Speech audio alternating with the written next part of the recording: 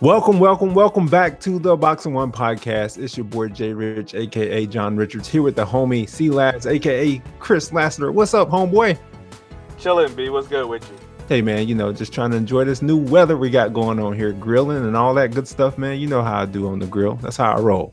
But we're on episode number 58, bro. And because you're a Chiefs fan, I'm going to let you go ahead and tell the folks who we are dedicating this episode to. My man, Derek Thomas, even though, if I'm going to be honest, this is a retake of the start because I said Derek Brooks. But I did grow up a Derek Thomas fan. I grew up Christian Okoye fan. I became a Chiefs fan because of Joe Delaney. And if you know anything about the legacy of the Chiefs, you were saddened by the death of number 58, Derek Thomas. Not only was he a great player, but he was a great human. He was a menace on the football field, but a humanitarian off of it. And we mourn his loss, too. So shout out to Derek Thomas, and I apologize that I called him Derek Brooks. So, absolutely, man. The Chiefs always seem to have one player that's just likable all around the league. Love Christian Okoye and definitely love DT, man. Sorry that he lost his life so soon, man. But this episode is committed to the one and only DT, a fierce competitor on the court. Speaking of fierce competitors, bro, we got to talk playoffs. We got to talk NBA playoffs. That's how we roll here. Christ sports culture through the lens of the gospel, right? So we got to start with the NBA playoffs. And here's the question we were kind of kicking around back and forth today, right? Because even though Kyrie is not playing, his presence kind of looms large in this question. Now we have Brad Stevens, who is doing wizard type stuff as a coach of a team who has lost two superstar players, right?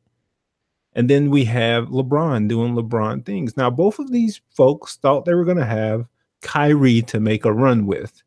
So the question is, Chris, if we're sitting in the barbershop just chatting it up, man, just chopping it up, and I say this to you, man, which one of these guys between Stevens and LeBron has done more so far in the playoffs without Kyrie? By the narrowest of margins, LeBron. And you know what makes this hard to say? That inbound pass. Because we are all chatting back and forth in a text group about not tonight's game, but the game before tonight. And Boston's on the road in Philadelphia. They come back and they get one last chance. And they draw the most perfect inbounds play I've ever seen in my life. And throw a Randy Moss type play where it goes over the far shoulder to Al Horford for the score and the win.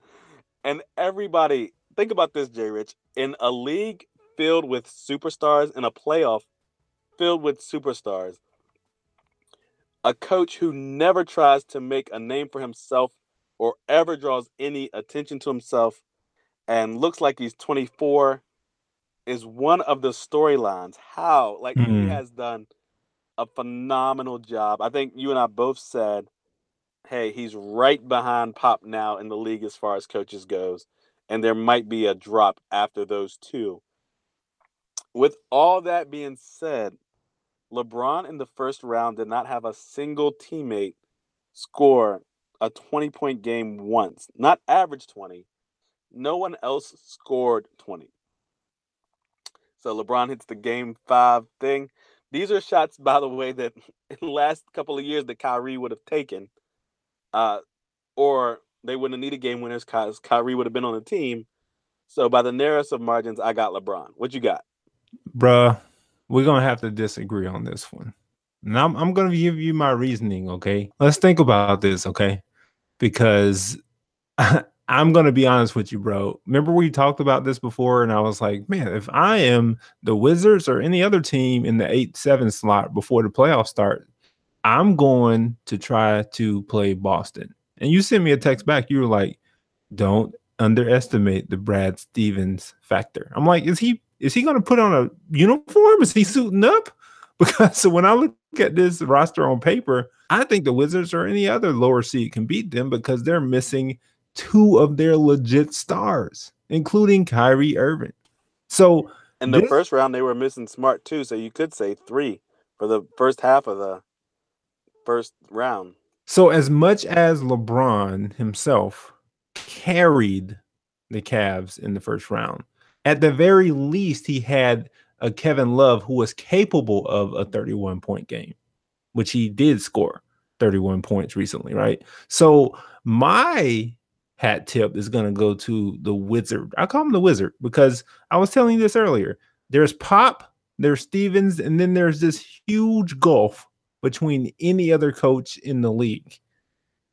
It's no contest, man. Brad Stevens has made me a believer in these first couple of rounds of the playoffs. They're on the verge of making it to the Eastern Conference Finals without two legit max contract players. Who else could do this? Who else in the league can do Right. this? So I'm going to But my go with argument would Stevens. be Rozier came in, and I mean, this guy is Scary Terry now. He got his own T-shirt. He got Drew Bledsoe wearing it on his Instagram page. Like this guy's come in and picked up the slack. But that's good coaching. The ability to help others, as you know, Shaq and others call them on TNT, step up into the place of these superstars. That's what Pop did with Patty Mills and other guys when Tony Parker went down, right? He had these other players who were random players. Corey Joseph got paid because of his playoff performances after Tony Parker went down. So coaches who have that ability are special coaches. They aren't Ty Lue. No shade to Ty Lue, but I'm just saying. I mean, I'm not gonna be if I'm lining the coaches up and I'm picking them, he might be last in the draft. I'm just saying. That's all I'm saying. So I We should do gotta that one episode in the summertime. Mark that down. We're gonna do a coach draft. just a coach draft. That'll be awesome, actually. If we go through all the I'm coaches. laughing so hard just seeing him wait. I got this picture of him waiting in the green room, thinking he's going in the first round. He showed up in his nice suit, sitting in the green room with his folks, and nobody's calling his name. Why? The Because camera keeps panning to him like Aaron Rodgers. Oh man, I'm done. and Oh boy. LeBron at the crib, like, you thought you was gonna get picked? I'm the coach. But that's what I'm saying, man. So Brad Stevens has to be the guy for me. Like, if I'm saying who's done more without their star player in Kyrie, I'm actually throwing my man Hayward in there and saying, look at what Brad Stevens is working with. No shade to Rozier or Marcus Morris or Marcus Smart, any of the other guys that are stepping up. But hands down, it's the guy on the sideline drawing up those plays at the end of the game that just tear out the heart of 76ers and their fans, including the confetti guy. But technically, we still don't know who the Cavs have replaced Kyrie with. Like, there's no guarantee who their starting point guard is going to be going forward, right? Like literally, they have not replaced him yet. They've tried Derrick Rose, they've tried Scola, they've tried George Hill, and who knows who's even going to start on a night-to-night basis with the roster that they have. So, like literally, they have not replaced this man, and LeBron's still finding ways to mow through the Eastern Conference. So it's a coin flip. I mean, both of them have been great. Um, I don't know what this does for Kyrie's confidence, but they've both been great in his absence. This is kind of the first year that the Eastern Conference playoffs have been more exciting than the Western Conference playoffs. Does that change next round? I don't know, man. We'll see what happens in these matchups, but obviously Houston and Golden State is going to be huge. But I like Cleveland Boston as a matchup if that happens. I think that you see a Wizard coach and a Wizard basketball player, notwithstanding Ty Lue and what he's doing on the sideline. This is going to be a great series, man. I think it would be. And he might be a better coach than I give him credit for, but it's some facial expressions, Jay Rich. It really is, man. Like, he lost, man. Like, he don't know what he's doing. It's kind of funny, man. But shout out to Ty Lue for being a head coach, man. I definitely love minority coaches in the league. I just think with LeBron, there's very few coaches who can actually coach him. And he may be in over his head. That's all. All right. Speaking of in over our heads, oh my goodness, bro. Let's kind of pull back the curtain and talk about some of the things that we've talked about the past couple of days, which is going to be our next topic when we jump into the culture piece, right? So I think yesterday I may have texted you and the homie Jay Hart and said, "Hey, I just wrote 2 words, Childish Gambino." And you were like, "Did he change his name again?" I was like, "Have y'all seen the This Is America video?" So over the weekend, he just decided, Donald Glover, aka Childish Gambino, decided to release a new single, This Is America, which was accompanied by a video. And he previewed the track on SNL. Obviously, doing it on SNL doesn't show you the visuals in the video. But when the video came out, man, I think they're at tens of millions of downloads or views at this point. It's such a disconcerting, visceral, visually disturbing, yet socially challenging piece. And I'm not sure if all of our listeners have watched the video, and we don't want to give away too much if they haven't. But as we watched this piece and as you and I kind of processed it, man, we were like, wow, there's a lot of pain in there, but there's a lot of truth in there. So, Silas, as you watched it or as you process having watched it, what were some of your initial thoughts and like where do you think this piece can take us as a culture, as Americans, as we think through what America looks like in the 21st century and specifically in 2018? All right, so first, J Rich, what we not about to do is act like we can't give no spoiler alerts for a video. This is not this is Avengers not is Black not Black Panther, J Panther. Rich. You know, They can watch YouTube right now and with any access they want to. So we gonna go ahead and spoil everything. We can agree on that. I'm just going for it. let's go ahead and do it. All right, word. All right, then boom. So for 15 years, I worked as a reporter, mostly sports, but I covered law, courts, government, cops, all the beats at some point. Essentially, what you are as a reporter is you're a mirror to your community. You hold it up and say, here's what your community looks like. Here's what the good in the community looks like. Here's what the bad in the community looks like. He holds up a mirror to America and says, hey, here's what you look like, by the way. And some of those views aren't good. And he juxtaposes these two things the entire video that America is violent and America is vain. And you can't get away from how fast he goes back and forth. And then you send a text that says, this man is so layered. There's so much in the video. The fact that Trayvon's dad is in the video playing the guitar, the fact that the white horse comes in at the end, the rider on the white horse, like pictures of end times theology, like there's so much going on. The Charleston Nine that were in the church praying, the Trayvon Martin situation, the dancing, like it is such a picture of you're violent and you're vain. Not to say that there's not beauty in America, but there's also brokenness. And he held a mirror up to the brokenness, and it was very hard to look at. You're right.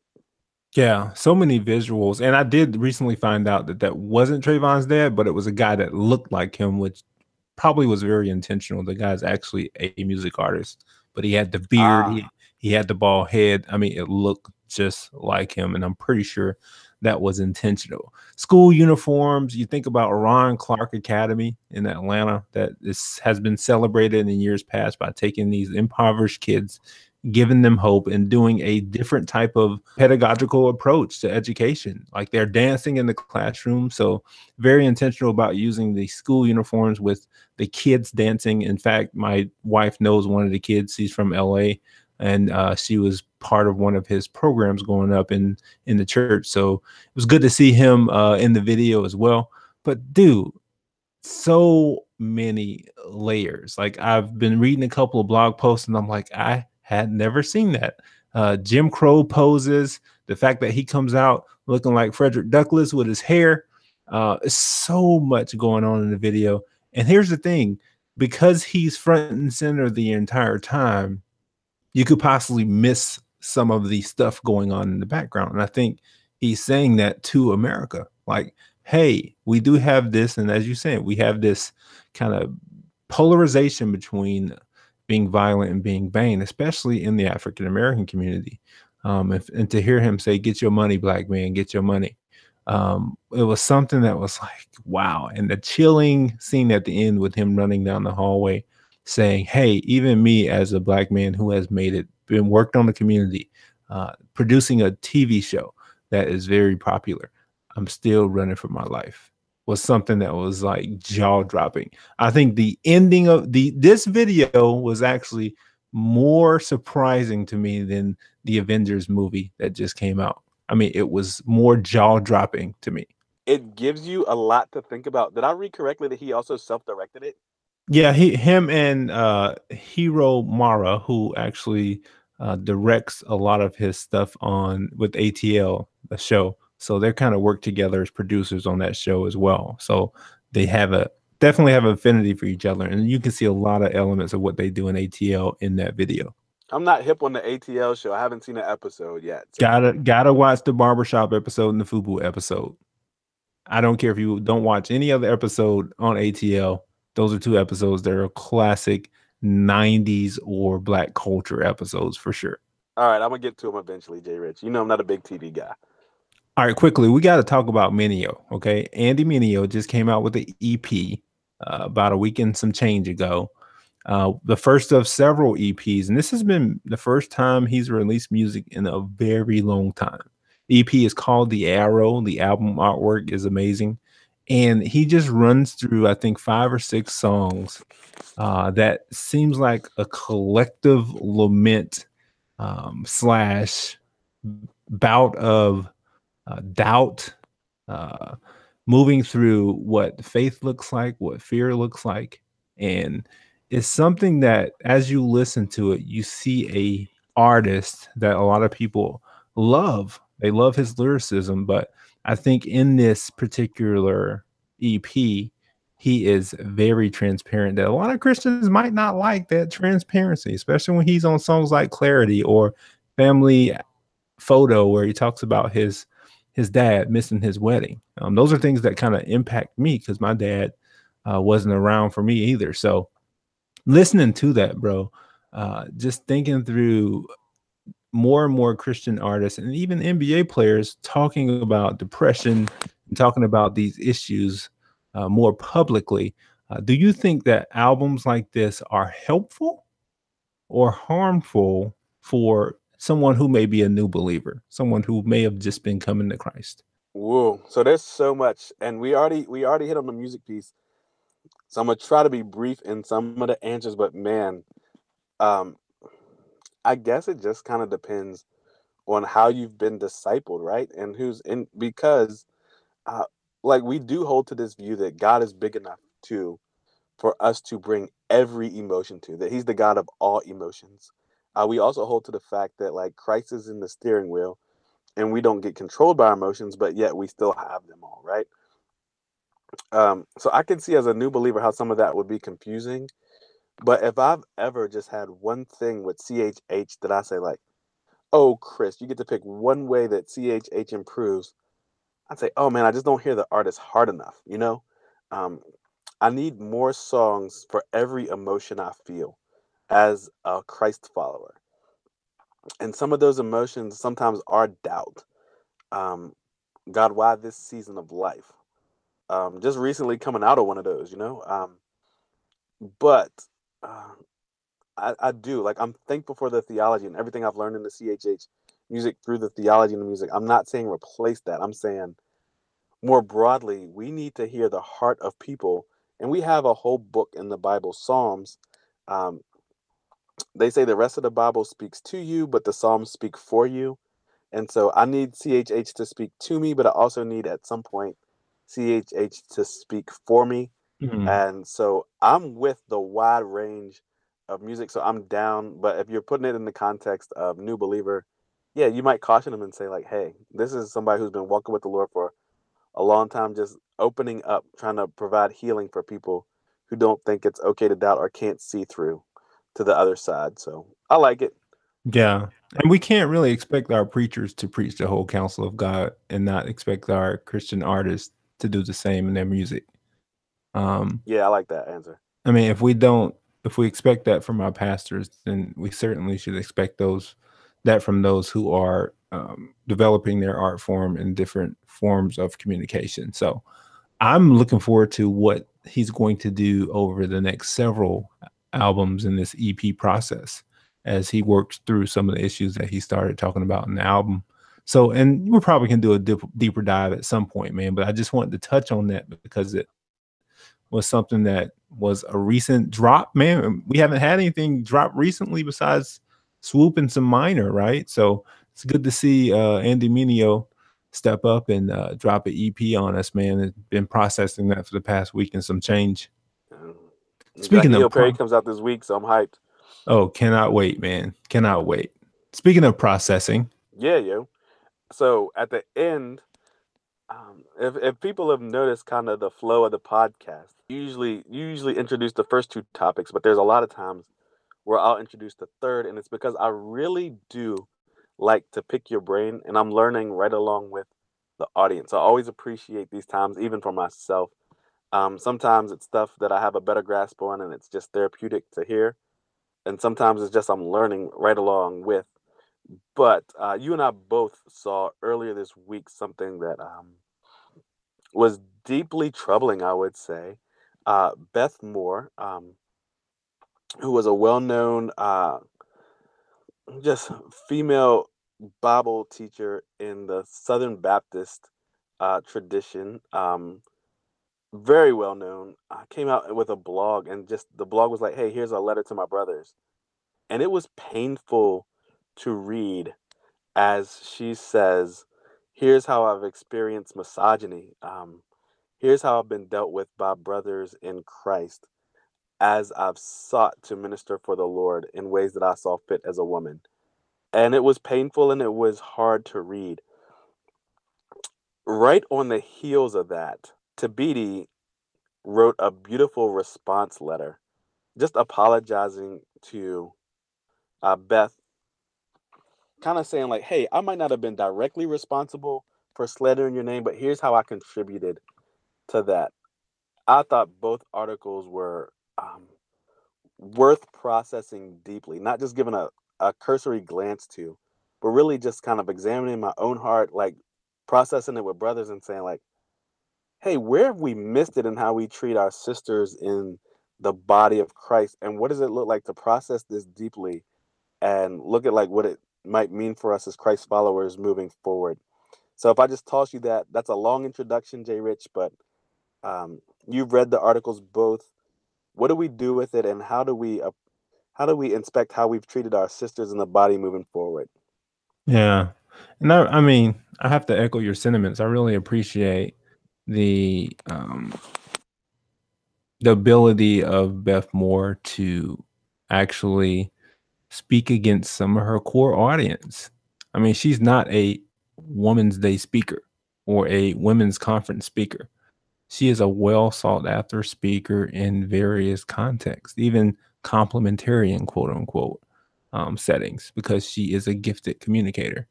So for her to actually speak up on this issue took a lot of heart, passion, desire. And Thabiti mentioned this in her article. Like, she's spoken up on race issues in the past, and we've been grateful for that. But to see her stand up for gender issues with women added another layer of respect for her. And then to see our brother Thabiti, man, he always has this this way about being graceful in approaching topics like this. And this time we saw that he was apologetic and, in a sense, repentant because he saw Beth Moore as one of those persons who was outside of the bounds of what the Bible teaches in terms of teaching.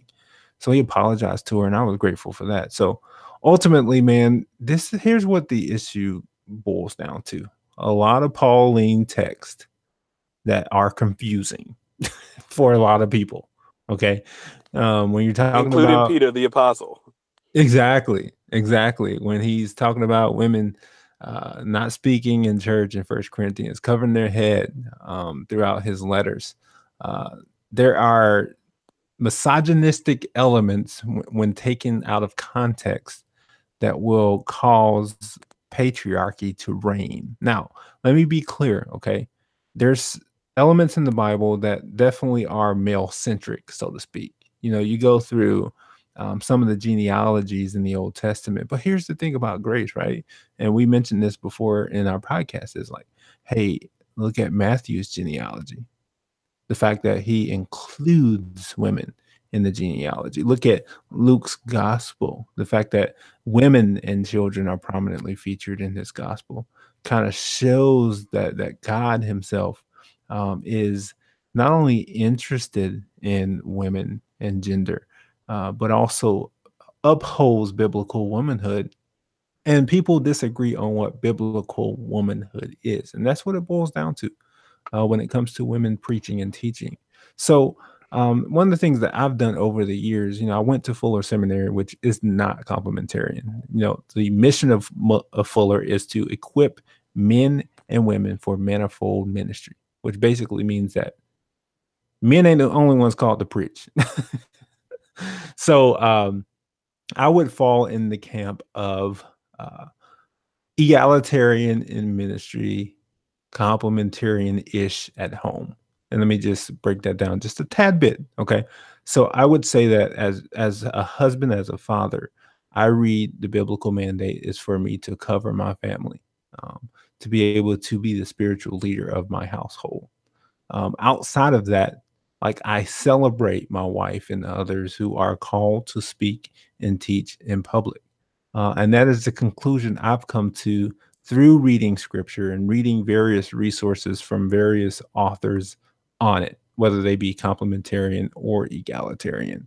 And I think earlier this week you did ask me for some resources on that. And I think it might be good to actually provide some. One of them is Neither Complementarian Nor Egalitarian, Kingdom Corrective to Evangelical Gender Debate.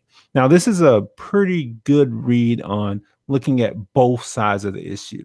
The author is Michelle Lee Barnwell. And then the other one that I would commend is more like a layperson's read, but it's actually good coming from somebody who is a wife of someone who is a leader of a complementarian movement. And that's from Kathy Keller, called Jesus, Justice, and Gender Roles, a case for gender roles in ministry. It's a short read, but Kathy talks about her own struggles with the complementarian ministry. Now, she comes to some conclusions about complementarianism that I might not necessarily agree with, but I think overall she handles it with a special measure of grace. So definitely would commend those two books. This is a very exhaustive topic, so I only touched on it briefly, but just wanted to share my personal perspective. Obviously, everyone can come to their own conclusions, but this is an issue that's going to continue until Jesus comes back. But the beautiful thing about it is this is not an orthodoxy issue. It's not a black or white issue. It's something that is probably a second tier issue that is not going to cause anyone to not be inheriting the kingdom of God. Jay Rich, at the risk of making the podcast run 2 more minutes, when I had a chance to hear Jamar speak when he came around my neck of the woods, one of the things he said about racism is you're not going to meet most people who just come out and say, I'm a racist. But what he said is they're kind of like that thing in the airport that just kind of moves you along in a direction, Mm. whether you kind of know you're on it or not. You're just moving, drifting in a direction, kind of like with the current. So what advice do you have quickly?